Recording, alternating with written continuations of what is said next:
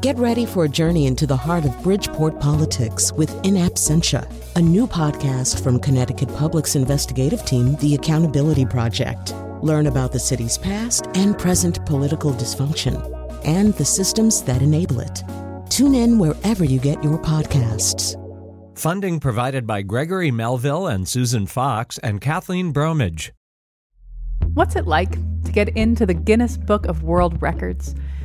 What if it's for the size of your mouth? Like, doesn't seem real, you know, like I always knew I had a big mouth, but I really have like the biggest mouth in the world for a female. I was like, wow, I'm surprised no one else can open it that big. Like when I see other people who have small mouths, I'm like, wow, that's crazy. Or the amount of toothpicks you can fit in your beard. You kind of weave it together in kind of a lattice thing until it's solid. And then you just build on it from there, and you just build more toothpicks into more toothpicks. Or for achieving the longest melody played by a model train. We haven't slept a lot. We had like 18-hour days, but it was so much fun. It was like we can do anything. I'm Chion Wolf, here about the guts and glory of Guinness. That's next on Audacious, right after the news.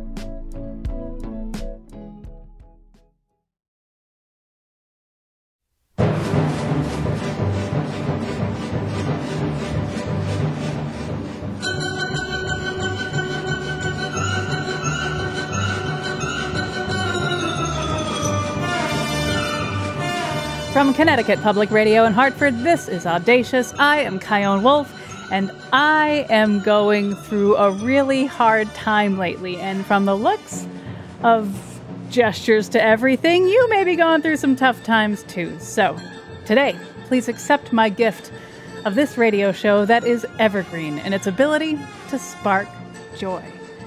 Yes, today, conversations with three people who've achieved feats of oral dominance, engineering elegance, and beard hair weaving mastery that has landed them in the Guinness Book of World Records.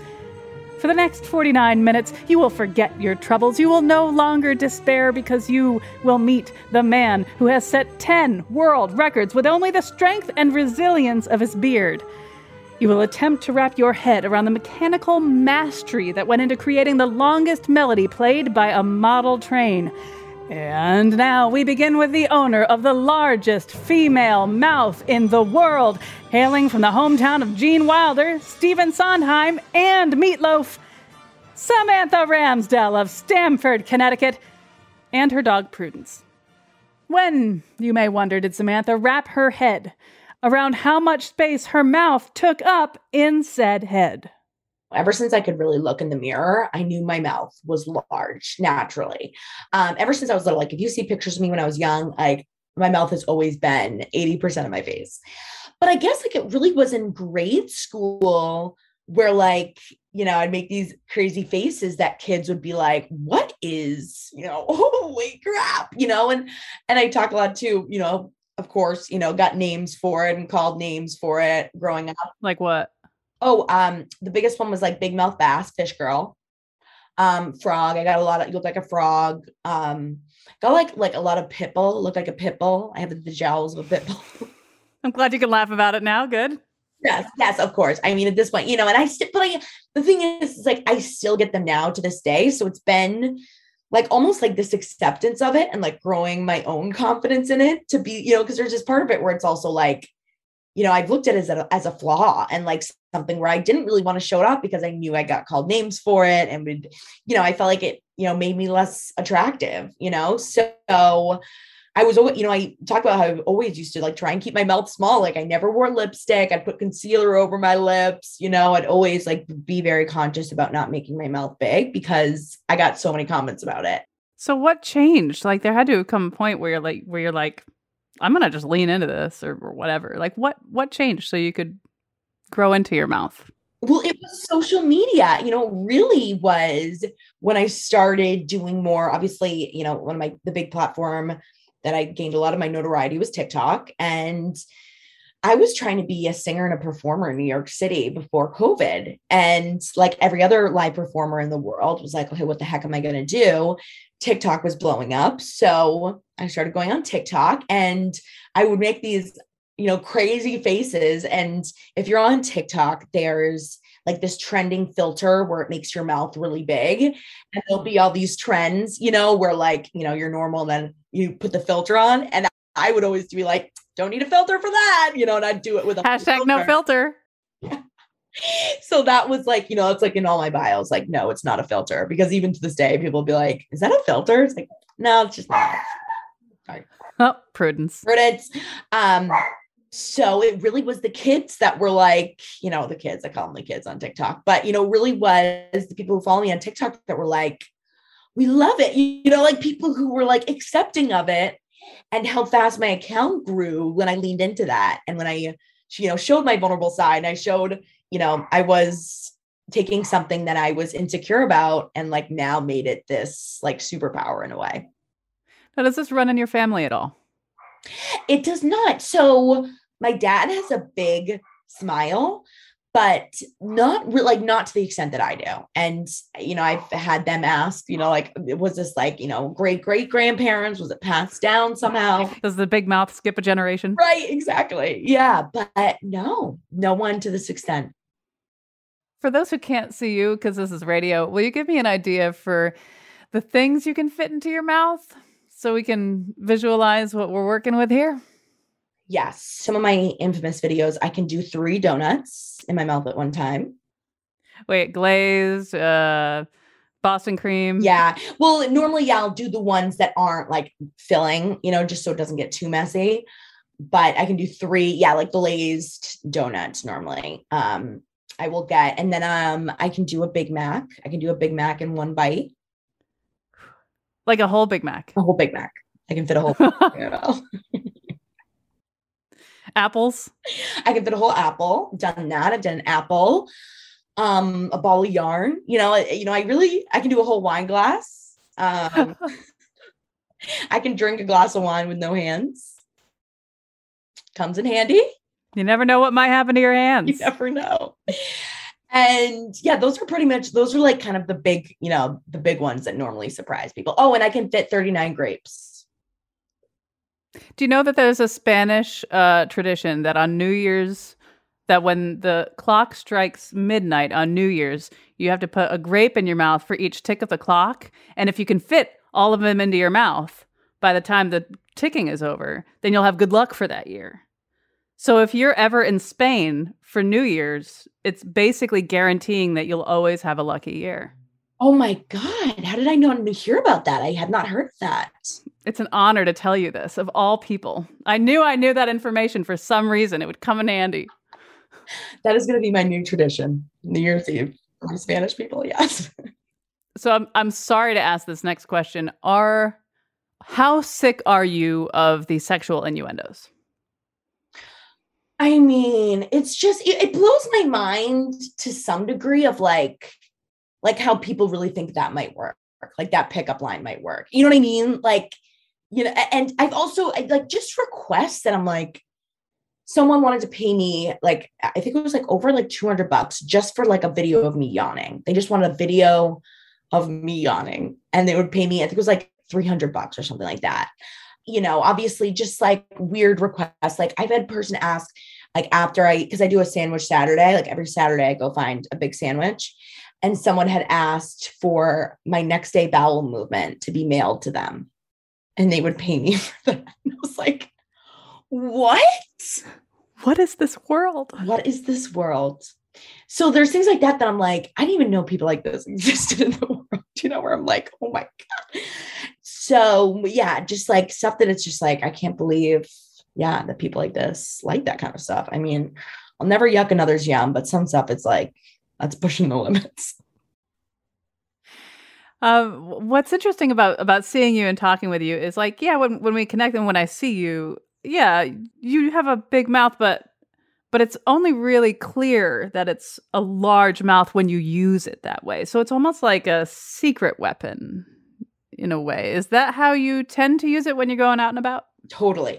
Well, and I think, especially like with some of my friends that know me, but, or people that know me and don't know me super well, like people I work with, who, when they saw this come out, they're like, what? Like they didn't believe it. They're like, I don't believe that, until I'm like, really show it off. then people are like, oh my God, you know?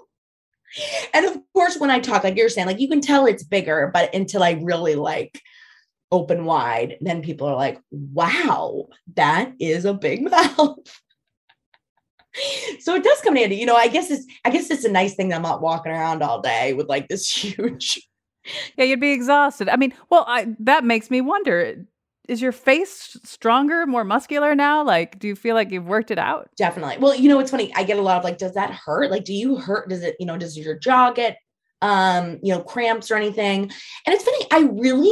It doesn't get sore. Like it gets more, I think it's like my neck, you know, and the muscles more get like tired, you know, and just like if I'm holding it for a long time, it's like, you know, it's like my neck that just gets, it's like you know, it's like any muscle if you're working at a time, especially when I had Guinness here and they were here for like 8 hours and it was like 2 hours of the measurement. Of course, they wanted every angle. So I had to hold my mouth for like hours. And like by the end of the day, I was like, oh my God, my mouth, like my neck was like, I need a massage. But it's definitely gotten stronger because I think it's more of just like the muscles, you know, that can widen my mouth so much that really, you know, look at that, you know, people are like, has it gotten stretched more? You know, if anything, I just think, it's just gotten more jacked. I just got it jacked. Yeah. Your face is jacked. Your neck is jacked. Will you back me up to Guinness? How did that happen? Okay. So truly it was TikTok and people commenting. So of course, you know, once everyone, everyone on TikTok was like, oh my God, this girl has this big mouth. Of course, they started sending me the measurement requirements. Like you can just Google, you know, biggest mouth measurements. And they kept tagging me and sending it to me and commenting on all my posts. I'm like, all right, I'll do it. So, you know, I did the measurements on a TikTok and of course, you know, I beat it. And everyone in the comments was then tagging Guinness because Guinness actually does a lot. I think they like, of course, they have like a huge following because of course everyone, you know, loves to look at this kind of stuff. And so they are very active on social media. So of course they have a whole team and someone from their team emailed me and was like, oh my gosh, we've seen all your TikToks. We've seen all, you know, we keep getting tagged. Let's see if you really do. Can you send us like, you know, some real measurements? And that was in January. So I think, you know, a lot of people don't know how much goes into it. I mean, it really was 6 months back and forth. There's, you know, I mean, they have like 2 pages of all the different things I had to get, like blood work done to prove I'm not on medications that would stretch my mouth, letter from a doctor that I haven't had any surgery or any like type of medical issues, all the different types of measures. There's certain instrument you have to use. There's a certain caliper that, you know, is so exact and precise, you know, because I need it down to like the 0.01 centimeters. You know, it was a lot of back and forth and, you know, finding a dentist that would be, you know, down to do this too, you know, because it was a lot of work on them, having to have the crew come down there multiple times and I had to get witnesses and get them to sign and get them on camera. Yeah, it was crazy. So how did it feel when it was official? Like you have the largest mouth belonging to a female human being in the world. How did that feel? It's crazy. Like part of it just like doesn't seem real, you know, like I always knew I had a big mouth, but I really have like the biggest mouth in the world for a female. I was like, wow, I'm surprised no one else can open it that big. Like when I see other people who have small mouths, I'm like, wow, that's crazy. What is your life like? Yeah, like what is that like? Next you can interview me. Yeah. I'll tell you what it's like. Well, I have a friend, her mouth is so small. And we actually like did a comparison and we just die laughing. I'm like, that life would be so different. Like, can you imagine like where I'd be without my mouth now, you know? Well, that makes me wonder, like, how much is this? I want to ask, like, how much is this you? You know, like you equals this. And is that okay? Is there anything that sucks about that? You know, because you are more than your mouth. Right. Well, I think that's been the biggest thing for me is like, well, I don't want to be known for just my mouth, you know, for the rest of my life. But I also just keep in mind that, and a lot of people reached out, and the best messages I get are, from people that are like, I saw your story, like, what you're doing and how you embrace, your mouth, like gives me the confidence, to embrace what I think is different or unique about me. And, just from all the press that it's given me, not only is, I've grown my audience on my social media, but it's also, obviously my hope is with all these, interviews and getting to be on these really cool, like CNN interviewed me yesterday and like Inside Edition, like these huge, like international news stations, I know. And now you're on Audacious on Connecticut Public. Exactly. So I don't know where you're going to go from here. It's like, hopefully it gets in front of the right person where they're like, and I can show off my comedic side and show off my, hopefully drive people to my social media, which then, a lot of it there is my comedy and my singing and all the other stuff that I do. So I hope people see me for the mouth, but then they stay for all the other stuff. If someone were to say, hey, I think that I have a body part or something that is exceptional, I'm thinking maybe it would be Guinness worthy, but I'm not sure. Yeah. What would you say to that person who thinks that there's something different about them? Maybe they're self-conscious about it, but they also know it's special. Like, what kind of guidance would you have? First of all, celebrate it and know that, it makes you different. And I feel like we're in a day and age where like everyone wants to look the same. Like, I feel like you go online and everyone wants to look like the Kim Kardashian. Everyone's getting everything done. And it's like, we all are trying to look like the same person when it's like, we should be celebrating what makes us different. There's a million people in the world. Like that's, it's a gift. Think of it as a gift. It's something that, you have that no one else does. And in terms of Guinness, totally. If you go on their website, you can kind of do it, the old fashioned way. And they had me do it too. But after they contacted me, there's an application where you can go through and start to apply and see if you got it. But why not? So many people have seen my story now. And, again, I've gotten amazing messages that I've, hopefully inspired or made someone's day by hearing my story. And you never know what it could lead to. Well, Samantha Ramsdell, thank you for sharing your story with me, and congratulations on your Guinness World Record. Thank you so much. It was so good chatting with you. I appreciate you reaching out. When we get back, what did it feel like after installing 3,500 toothpicks into your own beard? My neck and shoulders were very sore, but the feeling of accomplishment was worth it. Like, it was totally worth it. And then, all aboard, find out what kind of one-track mind you have to create the world's longest melody played by a model train. I'm Chion Wolf. This is Audacious. Stay with me.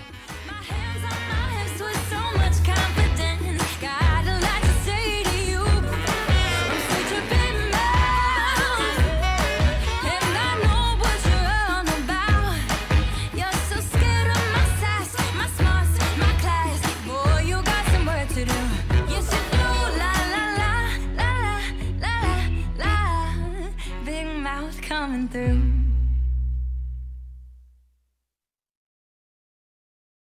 This is Audacious. I'm Chion Wolf.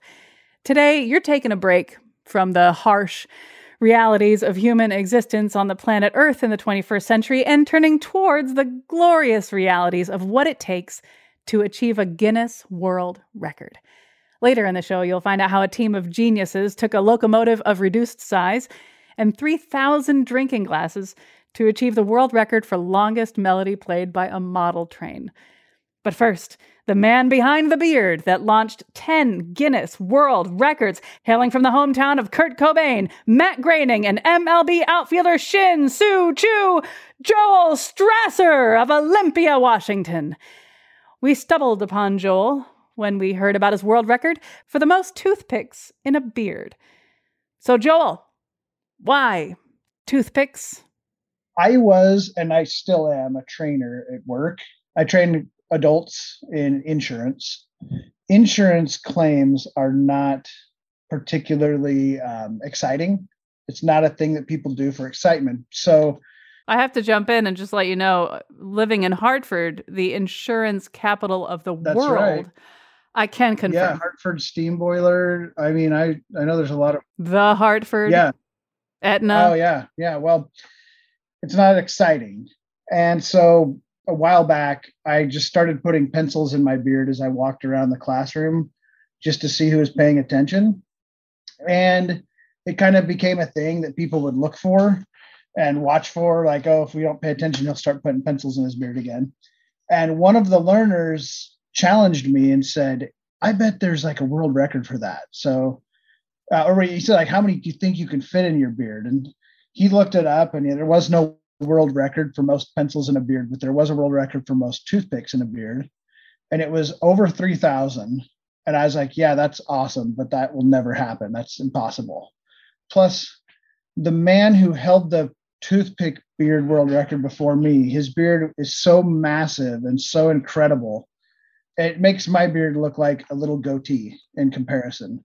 And so you take that plus the number, and I never thought I would ever do that. But I make YouTube videos for fun, and I'm always trying to think of some wacky, silly thing to do on a video. And I thought, just for fun, I'm going to see how many toothpicks I can get in my beard. So I tried it, and on my first attempt, I got a lot closer to the record than I thought I would, because it turned out I have a knack for building things in my beard. I guess I'm good at that. So it's not just sticking toothpicks in randomly, it's building a structure on my face. And once you've built that structure, then it holds more and more, and you can make it get bigger. So that's how it started. And once I broke the record unofficially, just at home, I was like, I want to make this official. I want to get that certificate and be in that book. So I figured out what you got to go through to make a record be official. And I figured it out, and I did it. And then I just kept going after that. And now here you are on Audacious, Yeah. Connecticut Public, and you've reached the summit. Yes, exactly. Who thought? Who would have ever thought? So you were talking about the technique, the style of sticking 3,500 toothpicks in your beard. It's not, you don't just stick it in willy-nilly, right? What's the technique? You got to weave them. You think about how, I don't know if this is even a good comparison, but I think about how a bird builds a nest, and you kind of weave it together in kind of a lattice thing until it's solid. And then you just build on it from there, and you just build more toothpicks into more toothpicks.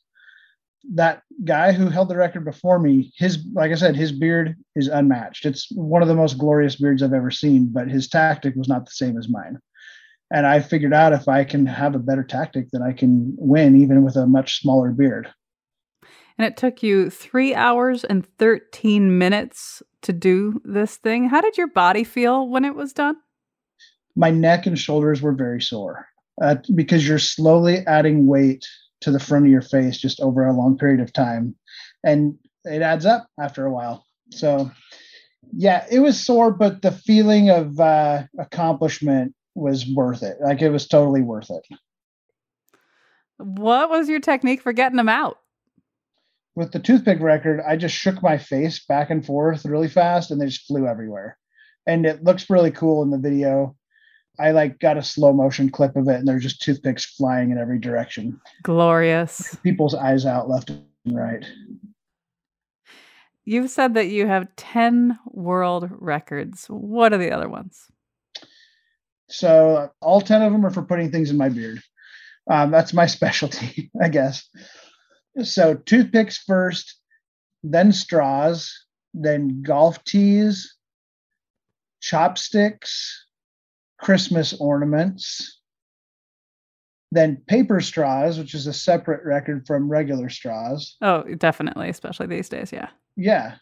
In fact, they discontinued the plastic straw record, by the way. So that record can never be beaten. That will be my... It's responsible of Guinness. Yeah, I appreciate that responsibility because it codified me forever in that record. And then, well, let me look. I have a cheat sheet right behind me.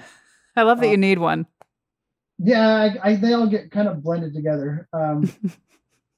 Clothespins, then pencils, and then most toothpicks in a beard in 1 minute. I think that's all 10 of them. So what was your favorite? Or what was the most fulfilling? The most fulfilling was one that I didn't win. And that was the most recent one I attempted, which was most bobby pins in a beard. And we were raising money for these 4 kids who lost their moms to cancer. It took us 16 hours, I think. The person who I went up against, he's something of a celebrity. His name's Dean Banowitz, the Hollywood hair guy. He's a stylist. So when I got to 4,000 bobby pins, he had like 4,800. And so he won that record and he earned that record. I don't think anyone will ever break that record. It was such a grueling experience, but it was awesome. And we raised over $30,000. It was incredible. So the most fulfilling record was the one I didn't win. When I think about world records, I think, it's intimidating. To go after a world record, it takes guts. And so for those who are listening right now and they're thinking, maybe there's some sort of record out there that I could beat, but I don't know if I have the wherewithal to try it. What would be your advice? I believe that anyone who wants to can be the best in the world at something. And part of the reason I believe that is because so many people are not willing to try and not willing to put themselves out there, that if you wanted to break a world record, I think you could. For some people, it'd be harder than others. But there's so many, look at the silly world records that I hold. There's so many world records out there that there is something that you could learn how to do and that you could do better than anyone else has done.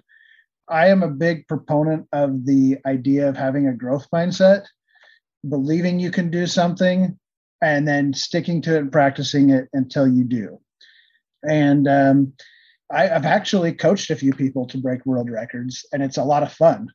I totally helped Dean when we went head to head. He didn't need my help with his technique, but I totally helped him to believe he could when we were talking about this before we did it. And there were other people that I've helped. And I actually really like that process of somebody who wants to break a record and thinks maybe they can, and helping them get through the process of turning all the evidence in, because that's a whole big challenge on its own, and getting to that point where they have that certificate and getting to play a little part in that and showing them that they can do that too. It's a fun thing for me. My final question may be the most difficult to answer. If your beard could talk, what would it say? I think it'd probably tell me to stop abusing it. I pamper it. I take good care of it. I feed it really good beard oil and beard balm and stuff like that. But then I keep putting all this crap in it and like, I don't know, stretching it. I don't know what that is, but like with that bobby pin attempt that I did recently, I lost tons of hair when the bobby pins came out. So yeah, I think it would say, just leave me alone. Just let me be myself. Quit using me for your for your glory or whatnot. I don't know. Well, then a quick follow-up. What would you like to say to your beard? Thank you. Thank you for giving me the fame and fortune and everything that goes with it. No, my beard's given me 15 minutes of fame, and it's kind of fun. But I should tell you what my wife would say. She's put up with my beard for a long time. She wishes it was way shorter than it is. I used to keep it short and trimmed up, and she liked that. And she's patiently and sometimes not so patiently waiting for me to get past the phase that I'm in now, and where I can go back to having a short, trimmed up beard. Well, Joel Strasser, thank you so much for talking with me, and congratulations. Thank you. And thanks for letting me be a part of the Audacious podcast. Radiates love. My beard radiates love. After the break. It was, first of all, just fun. We knew we want to do this, and we found so many roadblocks nobody ever thought of. What do you do when attempting to make the world's longest melody played by a model train goes off the rails? You keep on chugging. I'm Chion Wolf. This is Audacious. Be right back. Radiates love. My beard radiates love. My beard radiates love. My beard radiates love. My beard radiates love.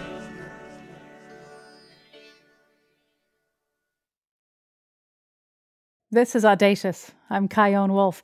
Today, you're meeting people who've achieved Guinness World Records. So far, you've met the owner of the largest female mouth known to planet Earth, and you've met the man whose beard held over 3,000 toothpicks and 9 other world records. And now, I'm going to play you a clip of the sound of our final Guinness World Record.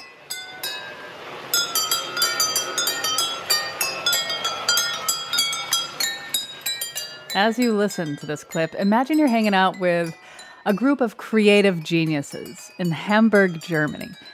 The place you're standing in is called the Miniatur Wunderland. That's German for miniature wonderland. Now, if you live in Germany, a description of Miniatur Wunderland is redundant because everybody knows about Miniatur Wunderland. But just in case you haven't stepped foot in Germany, you need to know that this place is super famous for its model railways. What's the big deal, you may be wondering, or miniature wondering, about model railways. There are over 1,300 trains there and 50,000 feet of track. There are 400,000 human figurines and 500,000 lights. Not only are the trains moving, you might see a house catching fire and fire trucks rushing to the rescue or planes taking off and landing at an airport. There is so much detail, like elephants wagging their tails at the zoo or a photo shoot or divers exploring a shipwreck. It's really hard to take it all in. Even though everything is so small, the feelings when you're in there are so big. Anyway, back to the creative geniuses you're hanging out with. It's right at the beginning of COVID, and you all think you're about to be shut down for maybe a week, maybe 2. Oh, those simpler times. So everybody in this group is thinking, 2 weeks with no visitors. Actually, I'm sorry, I suck at doing a German accent. Here's my producer, Jessica Severin D. Martinez, who is from Germany, reenacting your inner monologue. 2 weeks with no visitors. Wunderbar. Let's use the space our guests would normally be standing in to lay down even more tracks and set a world record for longest melody played by a model train. How hard could it be? Yes, how hard could it be to compose and successfully percuss 20 classical melodies against 3,000 drinking glasses over a track that spans almost the length of 2 football fields? Well, turns out the challenges involved with this project would truly test the ingenuity of German engineering, because this team is figuring out how to make it work when they learn that they may have bitten off more than they can chew. I'm going to let Thomas Cheney, the team leader of this group at Miniature Wonderland, explain some of the challenges they were up against and how they kept chugging along and keeping track of every last detail without running out of steam. So we built a track where visitors stand usually. And this was like a plate of wood. And then we put tracks on this and then glasses. Like drinking glasses, like wine glasses. Exactly. We went to a rental service for party. Oh, like a catering company. Exactly, a catering company, and tested different glasses because we needed, we said, okay, we would need at least 2 octaves of notes. And then we tried all glasses and hit them and filled them with water. So we found 7 glasses that allowed us 2.5 octaves of tonal range. The next thing was, okay, we put the glasses beside the track. And initially, the train had just from percussion, those little, how do you call these mallets. things? Mallets, exactly, mallets. And we said, and we immediately saw, okay, if we just put a mallet on a train and fix it, it will push the glass over. So we inserted into the stick of the mallet a little spring. Okay, then it worked somehow, and we noticed, okay, the sound of the glass is very silent, and the running noises of the train were much louder. So you didn't really hear the glass. And then the first thing was how to work out, okay, how to make the sound of the glass louder than the noises of the train. We had to figure out how to get even more power into hitting the glasses. And then one night I came up with the idea, let's make like a V thing where the first one is covered with cloth. And if we now pass a glass, the first one you don't hear because it's covered in cloth. And then the second one hits it with the power of the spring. And because there were thousands of glasses, the spring wore out pretty quickly. So we replaced the spring here with magnets. So we could do many takes and always have the same power on hitting the glass. Next thing was how to play 4 glasses at once. We came up with this solution. We had 4 rows of glasses, 2 on the inside, 2 on the outside. And the outside ones were on a little piece of wood, so they are higher. So this thing passes over the inner rows of glasses and hits the one on the outside. But because of this delicate mechanism, the position of the glasses relative to the track has to be precise to like 2 millimeters. So we built templates that we could put on the track and had like the position where the mallet on the locomotive would be. The problem was curves. If you play chords, all notes have to be hit at once. And if you have like such a curve, and then you put a template on it, which is straight, the locomotive won't be straight because like the front of the locomotive might already be in a curve where the end might not. So you have changing degree of where glasses have to put relative to the track to be hit at once. So, oh my God. This is hurting my brain a little bit.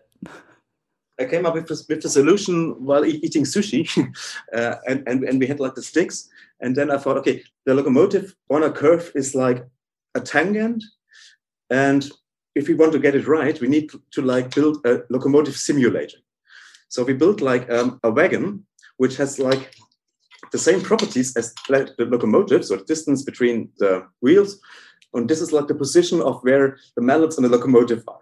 So we could put this on the track and now find out where to put our glasses in curves. Yep. Because we could just place them here and then it's exactly right. This is like a whole new definition of German engineering, yeah? And actually, it was kind of engineering, but it was, first of all, just fun. We knew we want to do this. And we found so many roadblocks nobody ever thought of. But we had a great team. And like we started with 2 people. Then with each problem we found, it took like half a day to find a solution. But we had like a fixed end date. So the only way to get the time back was to put in more people. In the end, 120 people were involved, 2 weeks, like this were about 3,000 hours of work put into this project when we thought like 2 people, 2 weeks, like 20 hours would be more than enough. I've never seen something escalate this quickly in this project. You were finding problems to solve and you couldn't have possibly anticipated it. Yeah. Oh, another thing nobody thought of was, just let me get a glass. We never found 2 glasses that had the same tone. This glass, empty, can sound like 2 in a range of 4 tones different. So you couldn't say, I take this glass, fill it with 100 milliliters of water, and this is this tone, 100 milliliters more is another tone. So you had to tune each glass by itself. And then we thought, okay, let's use like guitar tuners or something. But the problem is like glasses aren't instruments.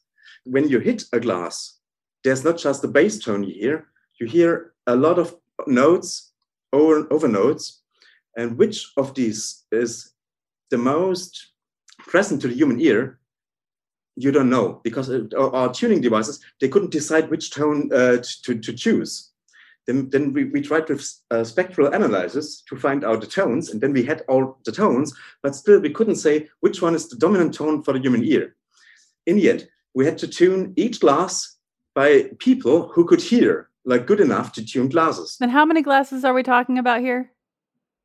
3,000. And if you're filling them with water, water evaporates. And so aren't you constantly trying to tune these? Very good point. We found out that like after an hour, just enough water evaporated to like really make the tone sound different. And if you have like chords with 4 notes, we had to ensure that once we tune a glass, it keeps the tone. And I pretty quickly found out that if you put like on the water in the glass, like a thin layer of oil, this helps a lot. The problem was the oil I used was like cooking oil, and it's so thick that it made the glass not sound like a glass, but very dull. Then we tried with different we tried different oils, and then we found like a machine oil that our mechanics use, which is very light and not dense. And this oil really, like we had over 3 days, like 5% evaporation of water. And with this oil, we reduced it to like 0.001%. So just we could tune a glass, and a week later it would have like the same tone. And so we put on all the glasses after we tuned them, like a little layer of oil, and then the oil like changes the tune a bit. So we retuned the glass, like fine-tuned the glasses, but then we could be sure they would keep their tone. Thomas, I don't really know what to make of this. Here's the thing. We wanted to talk to you about this amazing world record. And when you watch the video, and of course we'll play a clip from the video so people can hear it, but visualizing this train and the mallets hitting the glasses, and it's so charming and it's so funny, and you can't help but smile.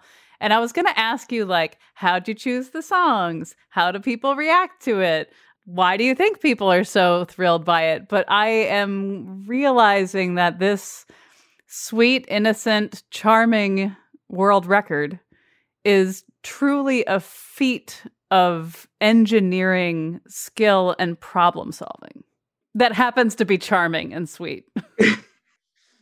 Yeah. Well, regarding your other questions, we had like a list of like 100 melodies, and then asked our staff, okay, which one do you recognize? And then we just chose those most people recognized. So it was like 28 different melodies, and we just chose the most popular ones. We posted it on our social media, Facebook, Instagram, and so on. And it was popular, but Guinness World Records posted it as well on their Facebook page. And their post went absolutely viral. They called us. They said, we have never had a video performing this good ever. 100 million people have watched the video. This was just amazing. And we got calls from all over the world, from Japan. We were in Canadian Evening News. So many people got to us and said, okay, it was in the midst of lockdown. We published the video at the beginning of April. And so many people said, okay, it's so nice to see someone make something of lockdown, because this wouldn't have been possible outside of lockdown, because we couldn't have put the track inside the exhibition where visitors usually walk. And people said, okay, this was like an inspiring project to make something of this bad situation. We are a tourist attraction, and lockdown was terrible, but it also was an opportunity to do something like this. Yeah, we had first gotten in touch with you back when we did our show, Audacious Little Things, and the timing of the interview didn't work out for it. But coming from the miniature wonderland, what do you think it is about model trains, both in the context of this amazing installation you've developed and in general? Why do you think people are so drawn to miniature trains? Well, it's the combination of like this, wow, is this big? And at the same time, discover all the little details. And our model builders, each one has his own sense of humor. And if you look at different parts of the exhibition, you can tell the personality of the person who built it. It tells a story, and it's like a look into a world like you can't have outside. And it's like, we don't try to be a perfect world where no problems exist. We try to make people aware of like things and issues we have in real world, like in a sympathetic way, like be it climate change or be it social issues. We try to show them with a grain of salt. Did you ruin any glasses? We glued each glass to the track. We had like adhesive tape, and I think in the end, just 50 glasses broken or something. So this was pretty good, I think. So, Thomas, what did you learn from all of this? Never underestimate anything. Try things and get a hold and a picture of a thing before you do it. Because in this case, learning by doing and just trying and iterating and fixing all problems on the way, it make this whole thing escalate, blow up extremely. So if I would have like put more time like in experimenting, like 3 more days of testing, I think we could have done it much more efficiently. Now that you know what a challenge this was, and you know what a huge payoff it was, would you do it again? Anytime. Really. We haven't slept a lot in the last week of the project.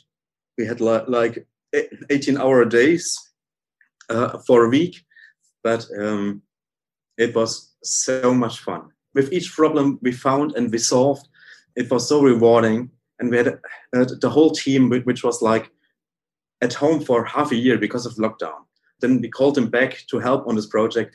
Everybody had the spirit, okay, let's do this. Let's make this work. It was so much fun. It was really great. And we have like so many creative, crazy people that are also nerdy. And regardless of what you need, is it a software? Is it like a mechanical solution or something? There are people that can do it. And this makes this place so special. Like, this is the spirit of we can do anything. If somebody wanted to set a world record, maybe not doing what you've done, but they've got an idea and it's exciting them, and they're not sure if they should go for it, what would you say to them? If you have a dream of doing something, of achieving something, there's nothing more rewarding than like realizing it and prove to yourself, okay, I've done something exceptional. There's nobody in the world who's better at doing this thing than me at the moment. This may be an ego thing, but this is a rewarding thing. And this is an achievement because we have so many people and so many clever people and so many talented people.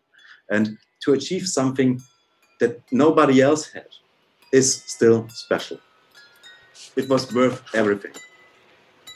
Well, Thomas Cheney, thank you so much for talking with me, and congratulations. You're very welcome. Thank you.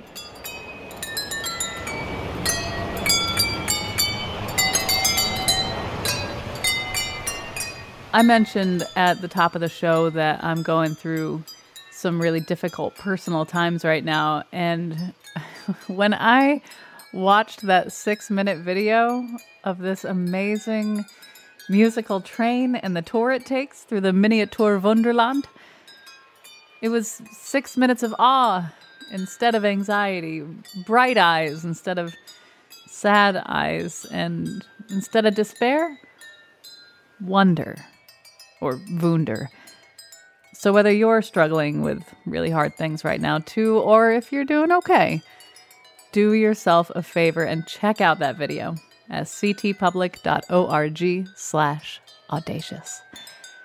Today's show was produced by me, Jessica Severin DeMartinez, Kelly Langevin, Missy Carvalho, and Katie Tolarski at Connecticut Public Radio in Hartford.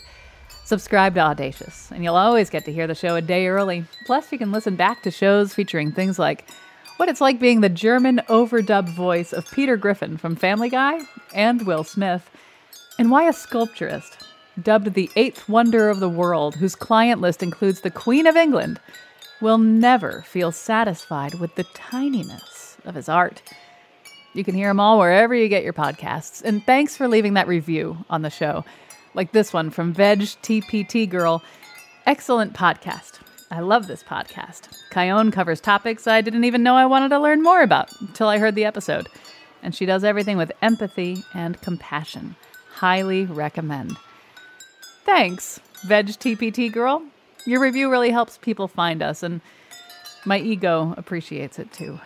Send me your reactions and show ideas on Facebook, Instagram, and Twitter at Kyone Wolf, and my email is cwolf@ctpublic.org.